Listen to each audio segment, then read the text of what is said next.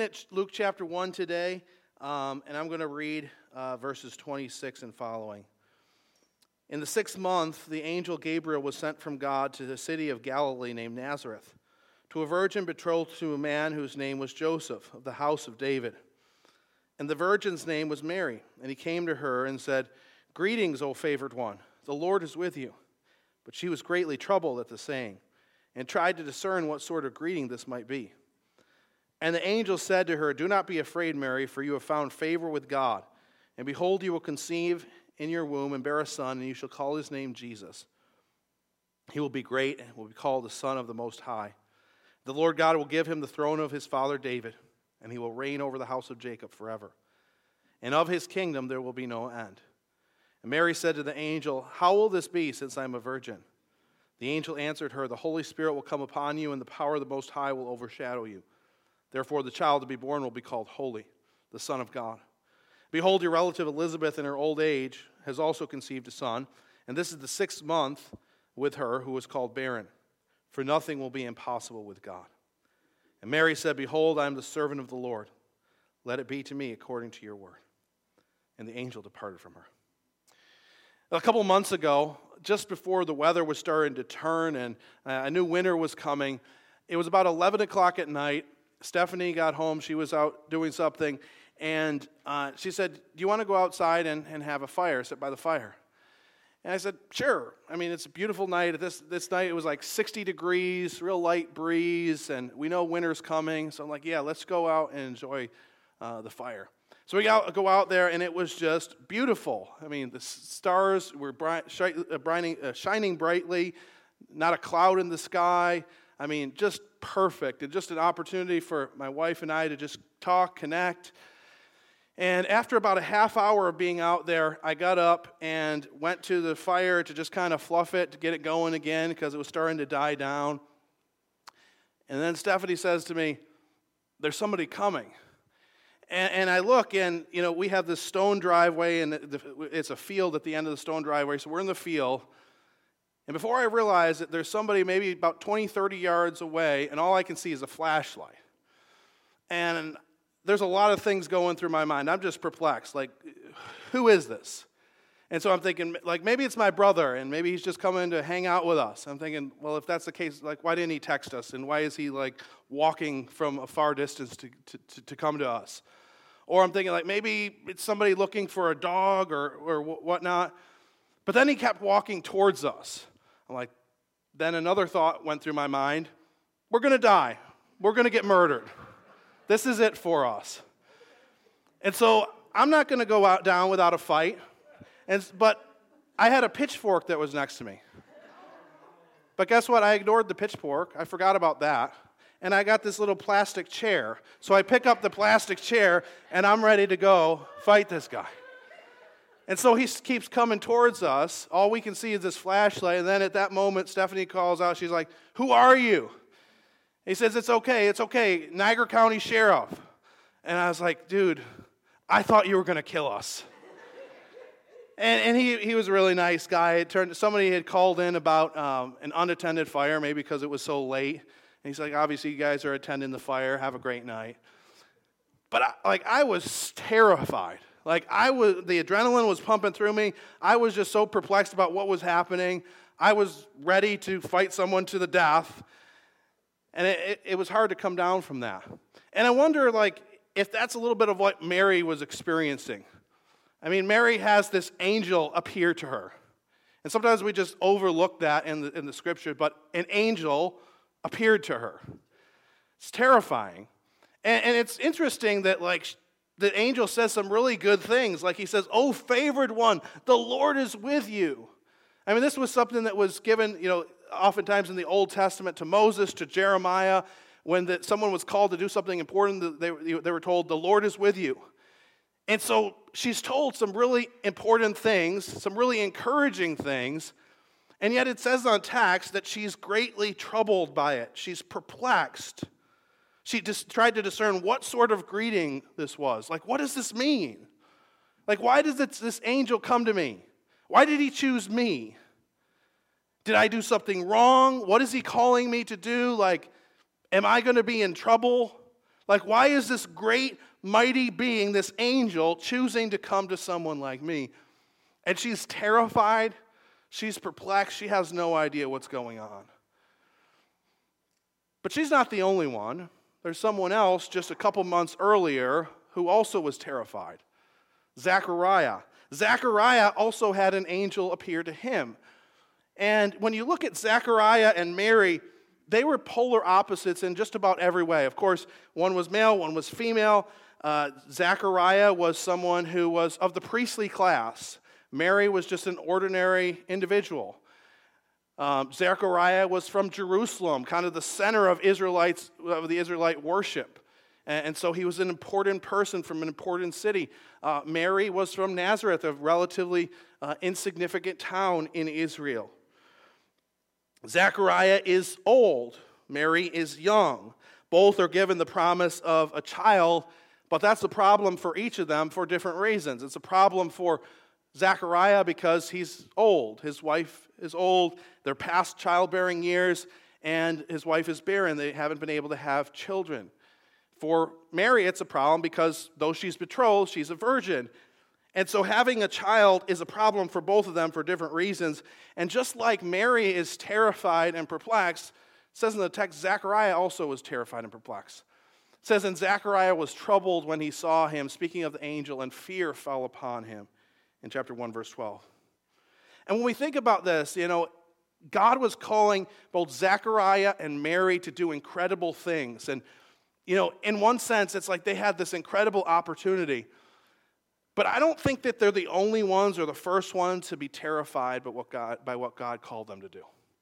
I think when Jesus calls us to follow him, it's often, if not always, perplexing. Sometimes even downright terrifying. And the reason that I think following Jesus is sometimes perplexing is, I think there's two reasons. And the first is that following Jesus is perplexing because Jesus often leads us to unexpected places. He often leads us to unexpected places. I mean, think about Mary. Again, she was just an ordinary young lady, had no, incredible plans to change the world. On this particular morning, she's probably, getting up. She may be, preparing food for the day, maybe making bread, maybe gathering water. Who knows what she was doing? If she was dreaming about the future at all, she's probably dreaming about her life with Joseph and maybe having children and what those children would look like and kind of the ordinary rhythms of life. The last thing in her mind was that God was going to call her to do something incredible, that an angel was going to appear to her and change her life forever. It's something that was completely unexpected. Zechariah as well. Zechariah was a priest, and so, he had, a lot more knowledge probably of who God was and kind of how to serve God. But when you think about Zechariah, he was called to do something special on this day. He was called to light the incense. And, maybe we gloss over that because, it's okay, he was lighting the incense, that's what priests do. But this was something that was very uncommon. In other words, there were about 18,000 priests in Jerusalem. That's about what was estimated. And so for a priest to offer the incense, this was like a once-in-a-lifetime opportunity. Because it was chosen by lot, and basically once you did it once, then you're done. And so when Zechariah gets up that morning, maybe he was hoping, this could be the day that, I have this special privilege to do, these things in the temple. But there's no way he was expecting to meet an angel in the temple. And then you have the whole child thing. He'd probably been praying he'd probably prayed hundreds and hundreds of times, Lord, give us a child. And each time God said, no. And it got to the point where, they were past childbearing years and probably gave up. The last thing he expected was to become a father at that point. And yet suddenly God meets him and grandpa becomes a dad. God leads us to unexpected places. Think about where you were on 12/24/2013, 10 years ago. You may not remember exactly what you were doing at this time, but think about who you were. Think about the relationships that you had. Think about your workplace. Most of us, as we look back on 2013, just 10 years ago, we might scarcely recognize the person that we were 10 years ago. Maybe our relationships have changed. Maybe our job has changed. Some of us, maybe we expected to kind of be at our workplace for an extended period of time. Maybe we expected to retire at our workplace, and for one reason or another, we don't have that job anymore, and we're unexpectedly, retired or unemployed. Maybe some of us, maybe we said to death do us part, but unexpectedly we find ourselves alone. Single mom, single dad. Some of us, maybe we had great health at that time, and unexpectedly we were given a difficult diagnosis or had a difficult surgery, not able to do the things that we want to do. Some of us maybe expected to have children, but we've dealt with infertility. Some of us are single. Maybe we expected to have a family by now, to be married, have children, and yet we're still single. Some of us maybe unexpectedly been dealing with mental illness. Following Jesus often leads us to unexpected places. As I look back even on my own life, I think about the movements of God, and all the big things in my life were always unexpected. Like where I was going to live, like I expected to live in this place, and then God is like, okay, go over here. Then I'm like, okay, I'm staying here, and then he's like, okay, go over here. I remember when I was thinking about where I was going to go to seminary, I looked at a few different seminaries, Southeastern Seminary, Trinity Evangelical Divinity School, and Southern Seminary. And after looking at those, I had settled on Southern Seminary. And a number of people had told me, hey, you should check out Gordon Conwell Seminary. And I said, I'm not going to Gordon Conwell Seminary. My second semester, I transferred to Gordon Conwell Seminary. I don't know how God did that, but he often leads us to unexpected places. We think we're going one way, we think this is our future, but he's like, I got different plans for you. And sometimes it's like he leads us to the mountaintop. It's like, I've got bigger plans than you could ever imagine and expect. Sometimes he leads us to the valley. It's difficult and it's hard. I don't know where God's going to lead you, but I'm pretty sure he's going to lead you to somewhere you don't expect. And so sometimes following Jesus is perplexing, confusing, because he leads us to unexpected places. But it's also perplexing and confusing because he often calls us to do things we can't do ourselves. Sometimes he calls us to do things that are downright impossible, like a barren woman having a child beyond childbearing years, or a virgin having a child. He calls both of them to do things they can't do themselves, things that are, from a physical standpoint, impossible. But that's what often God calls us to do. It's not just their story, it's our story as well. God often calls us to do things that we can't do ourselves. Maybe he's calling us to forgive someone. And maybe that person has done us wrong, and we've tried to make it right. We've tried to make amends, and yet they still keep hurting us. And we say, there's no way I could forgive that person. God calls us to forgive them. And only by his grace through his Holy Spirit can we do that. Some of us, maybe we have an addiction or a sin that we feel like we could never conquer. Yet Jesus calls us to leave those chains behind. We can't do that ourselves. Only he can give us the strength to do that. Maybe some of us God is calling to rely on him in the midst of financial difficulty. Maybe to start something new. Maybe it's the strength to endure something difficult. Maybe the strength to endure some physical ailment or the death of a loved one. These are things we can't do ourselves, but the Holy Spirit working inside of us can give us the strength to do that. And so following Jesus, it's often perplexing because he leads us to places that we don't expect. We have our plans. It's like, okay, this is where I'm heading, and God's like, I got different plans for you. And some of those plans that he has for us, they're downright impossible without his grace, without his Spirit. And so sometimes it's perplexing, it's confusing when we follow after Jesus. But look at how both of these people respond. Look at how Mary and Zechariah respond. Both unexpectedly receive a visit from an angel. Both are perplexed and afraid. Both are told that they're going to have a child, even though that's a problem for both of them for different reasons. But their responses couldn't be any more different. Look at what Zechariah says. He says, "How shall I know this? for I am an old man and my wife is advanced in years. How shall I know this? In other words, what he's saying is, I don't really believe you. Like, I've been down this road before. I mean, I've prayed, and I thought maybe this is the time, maybe this is the time, maybe next year, maybe I'll have a child at this point. That ship has sailed.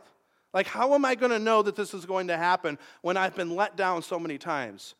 And I've kept praying, and the door has been shut. I don't believe you.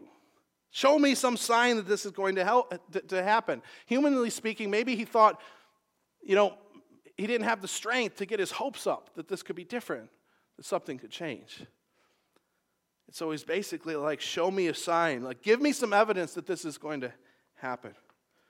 Mary's response is different. It might seem on the surface to be similar, but it's so different. She says this, how will this be since I'm a virgin?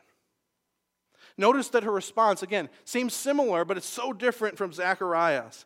Zechariah's response is really a response of unbelief. Give me evidence. Mary's question is logistical. Okay, Gabriel, I'm not saying God can't do this, and if you say that God's going to do this, if this is God's word, yeah, he's going to do this. But how? Like, seeing my situation, seeing that physically this is impossible, how am I going to have a child? See, Zechariah is like, prove it. Mary is like, show me. There's a difference there. It's not wrong to question God when we believe God. It's not wrong to question God. Zechariah, on the other hand, he's like, okay, I need evidence. I don't believe it. Mary's like, okay, I believe it, but like, how's it going to happen? Like, I don't see how it's going to happen. See, faith sees the future before it actually happens. Faith has different eyes to see the world than looking at just through a human perspective. There's a couple by the name of Robert and Mary Moffat, and they were missionaries to a place called Bechuanaland, which is now known as Botswana. And they were there for about 10 years, and it was just a terrible experience. They had basically no fruit. They were trying to reach people with the gospel. Nobody was interested. All they saw was darkness. But they remained resolute that like God had called them to this place, and God was going to do what God was going to do in this place. The mission board that was overseeing their work, they didn't see it quite the same. They started to question it and think, well, maybe this isn't the best thing. There's no fruit. We're investing all these resources. Maybe this isn't the best way to spend our money. But they were convinced, like, we need more time. God's going to do something here. And so they decided they were going to keep at it. For about a year or two more, there was darkness, no fruit. But then God started to move. God started to do something. It was about that time that there was somebody from England who asked the Moffats if they needed anything and offered to send them a present. Mrs. Moffat replied, "Send us a communion set, because I'm sure it will soon be needed." She saw the future before it happened. She believed that God had brought them there for a reason. Shortly after that, the Holy Spirit moved upon the villagers' hearts. And soon a little group of 6 people came to know Jesus. And there was the first Christian church in Botswana. The communion set from England was delayed in the mail, but on the very day before the first commemoration of the Lord's Supper in Botswana, the set arrived. She saw with the eyes of faith. It would have been easy for them to give up and say, okay, I've put in my time, let's go somewhere else. But they didn't do that. They believed that God had a purpose for them. And that's where faith really begins. Following Jesus is easy when we're on the mountaintop. It's like when everything is going well, when we see the future, when we see the good things that God is doing, it's easy to follow God. It's easy to be grateful. But when we don't see it, when we encounter difficulty, that's where faith starts to begin. When we realize that He's leading us to unexpected places, to do things that are difficult, that's where faith begins. The American politician Frank A. Clark once said this: faith on a full stomach may be simply contentment. But if you have it when you're hungry, it's genuine. Faith begins when we don't see it. And that's what God calls us to, and that's the response that Mary has in this situation. I don't see how it's going to happen. I don't understand everything, but I believe it. Just show me. And we have a choice when we're faced with confusing and seeming impossible situations. Do we walk forward in faith, or do we say, show me a sign? I don't believe it. I don't buy it. Mary's response doesn't end there. She continues, and look at what she says in verse 36. Behold, I am the servant of the Lord. That word for servant is actually the word doulos, which means slave. I am the servant or slave of the Lord. Let it be to me according to your word. She's saying yes to the plan of God, no matter where that's going to lead her. See, there's a lot of questions that haven't been answered, like, what's it going to be like to raise the Son of God? What's her relationship with Joseph is going to be like? I mean, we know that after Joseph initially heard about this, he's planning to divorce her. So she's probably thinking, like, am I going to have to do this alone? Like, is my community going to reject me for this? And so she has all these questions going through her mind. She doesn't know how it's going to end.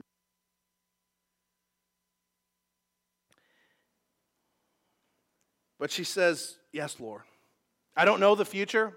I've got questions. I don't have all the answers. But I believe that you're leading me somewhere good. And so she says, yes, Lord. I'm the servant of the Lord. May it be as you say. And so she walks forward in faith. And we see throughout the scriptures, God calls us to walk forward in faith, to say yes to his plan, even when we don't see the destination. Like with Abraham. God called Abraham, go, leave your homeland, go to the land that I will show you. Which land? The one that I'll show you. Like, what's that going to look like? How am I going to provide for myself? Who's going to go with me? What opposition am I going to face? Just go. Go to the land that I'll show you. That's all you need to know. Say yes to his plan. That's all that we need to know. So in January, my wife and I and son are going to Florida for a vacation. And my wife really likes surprises. And I don't like surprises as much. I'm a planner. I like to know exactly what's happening. But it kind of works nice because I do basically all the planning for the trip. And so when we think about this trip coming up, my wife doesn't know exactly where we're staying or all the things that we're going to be doing there. And she's completely fine with that because all she cares about is going, and she trusts that, I'm going to, lead us to a place that's, we're not going to get murdered in, or that we're going to have a good time, at least most of the time. And all that she really cares about is that we're together. But why does she trust me? Because there's a history there. Because we have a relationship. We've gone on trips before. We've gone on outings before. She knows that I'm going to follow through with things. She knows that I'm going to take care of the details. She knows that I'm not going to lead our family into a place of danger. She might not know exactly where we're going, but she knows that we're going somewhere good. And I think the same thing is true with God. We might not know where God is taking us, but we can have the assurance he's taking us somewhere good. And we can look back on our lives, and maybe some of us as believers, we can look back and the stories of how God has moved in our lives. Stories of how God has worked in incredible ways in our lives. And we could look back on that and God, there's a history there. God saved me, God rescued me. I went through some really difficult times. I was in the pit, and God pulled me out of that pit. And maybe there's this challenge that's ahead of me, but guess what? I know God's leading me somewhere good. I don't understand it. It's unexpected. Maybe it's difficult. Maybe it's impossible, but he's leading me somewhere good. And the beautiful thing is when we do that, we get the incredible joy of delighting in God and seeing him work. Imagine that you were given the greatest news in the world, but you couldn't tell anyone else. Imagine that, say you were given $50 billion, that someone had left you a $50 billion estate, but you couldn't tell your spouse, you couldn't tell your friends, you couldn't tell anyone in your life. How hard would that be? How hard would that be, having that great news but not able to share it with someone? Imagine that's what Zechariah was experiencing. I mean, this event changed his life. I mean, not only was he chosen to offer the incense in the temple, but this angel appeared to him. God's like, I'm going to do something incredible for you. I've heard your prayers. You're going to have a child. This child is going to do incredible things in my kingdom. I mean, it's the greatest news in the world, and yet he's silent. The consequence of his unbelief is he can't rejoice in that. He can't share that joy with other people. Now contrast that with Mary. She believes God, and after this, before it's happened, she's rejoicing, she's singing. Look what it says in verses 47 to 55. My soul magnifies the Lord. My spirit rejoices in God my Savior, for he has looked on the humble estate of his servant. For behold, from now on all generations will call me blessed. For he who is mighty has done great things for me, and holy is his name. And his mercy is for those who fear him from generation to generation. He has shown strength with his arm. He scattered the proud in the thoughts of their hearts. He has brought down the mighty from their thrones and exalted those of humble estate. He's filled the hungry with good things, and the rich he has sent away empty. He has helped his servant Israel in remembrance of his mercy, as he spoke to our fathers, to Abraham and to his offspring forever. Mary believed, and because Mary believed, she was able to rejoice. Contrast that with Zechariah, who's silent. Now, the good news is, even for Zechariah, he's going to get to a point where he can rejoice. And that's actually, we see this right after this. Verse 67, we see Zechariah's prophecy, Zechariah rejoicing. But the difference is, Mary gets to rejoice in the midst of it. She gets to rejoice before she sees it, before Jesus is born, before she sees how it turns out. She can rejoice in the moment because in her mind, it's already as good as done. She trusts God. She believes God. She says, yes, Lord, I'm the servant of the Lord. And so she can rejoice in the moment even before it actually happens. Zechariah, on the other hand, says, okay, like it says in the text, like it wasn't like he didn't believe God. You know, he was it said that he was righteous, he loved God, but like in this moment, he's faced such opposition that it's like, I don't know. Like I prayed so many times, like you got to prove it to me. And so he didn't believe God. And so it gets to the end, and actually God does come through, and then he can rejoice. But in the moment, before it happens, he's not able to take part in that joy. And when we believe God, before we get to that destination, we can rejoice. We can rejoice even in difficult things. We can rejoice in suffering because we know God's leading us somewhere good. We might not know where that is, but we know he's leading us somewhere good. And some of us, maybe we enter this Christmas season a little confused or perplexed, confused maybe about what God is doing, confused about what our future holds. And I think this passage reminds us we can trust God even when his ways are confusing, even when he calls us to do something that might seem impossible to us. In conclusion, God often asks us to do perplexing, seemingly impossible things.